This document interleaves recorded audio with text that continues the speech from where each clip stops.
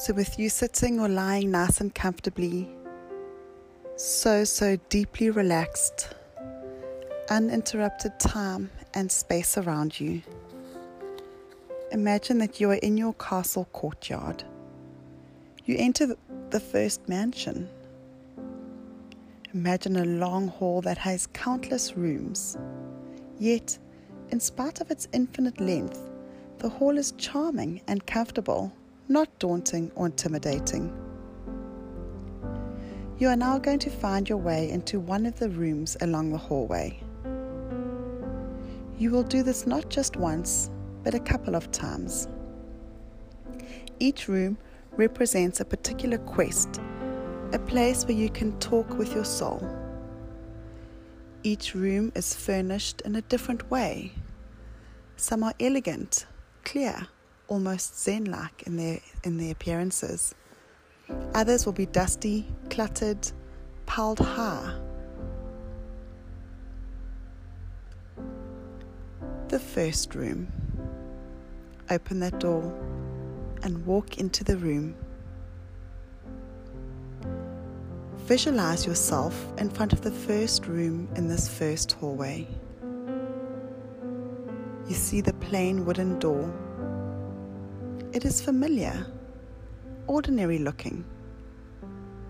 See yourself opening it and entering this first room, which is comfortable, warm, and cozy. Be fully present in this room.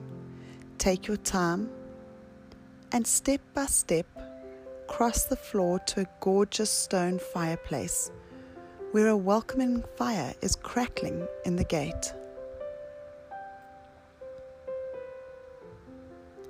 Take a seat in one of the two big comfortable chairs facing each other in front of the fire.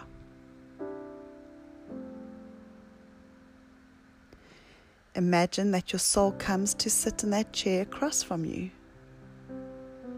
You can give form to your soul. You can give it your face, hair, and clothing. You recognize this soul. You know it.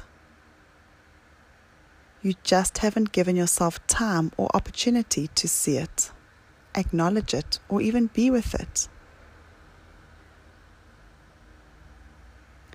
Keep yourself focused and present. If you drift, and you will, this is just your first journey. Return yourself to the image that you are conversing with your soul. After any distraction, simply return. Your task in this room is to examine your fears about humiliations and how they have influenced your choices throughout your life. Have they influenced what you studied in school, the career you chose, the partner you have, the place you live, the religion you practice, the friends you maintain, the charities to which you give?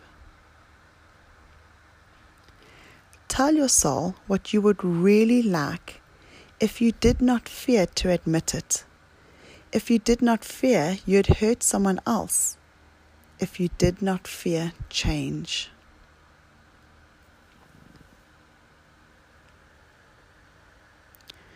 Talk to your soul as if it was a beloved companion, a wiser aspect of yourself, which it is.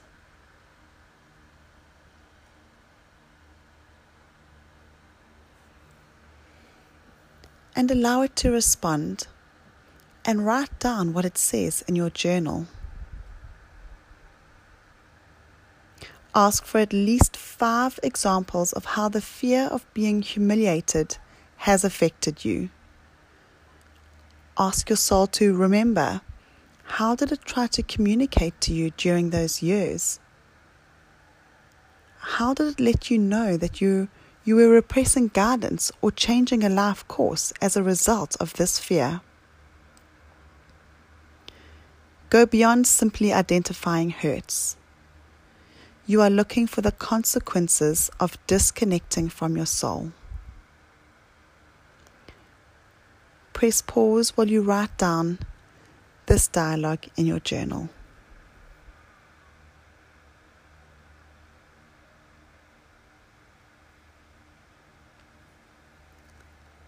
Now consider and write down how the fear of being humiliated is controlling your life right now.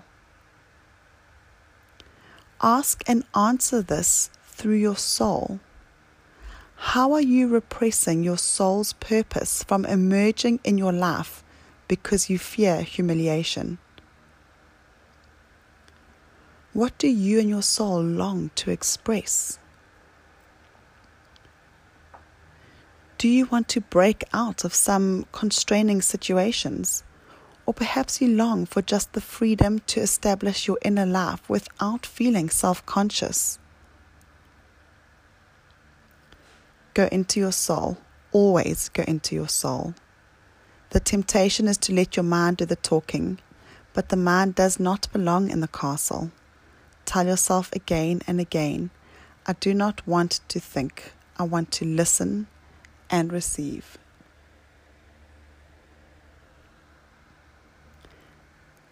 After you've written all you can at this point, prepare yourself to leave this room.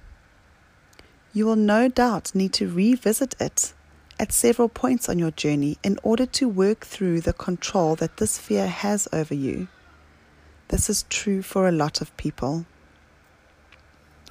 Thank your soul for the insights it has given you in this room and make your way back into the infinite hallway, shutting the door behind you, knowing that this safe room and comforting fire and your soul and its familiar guise are available to you whenever you need to return.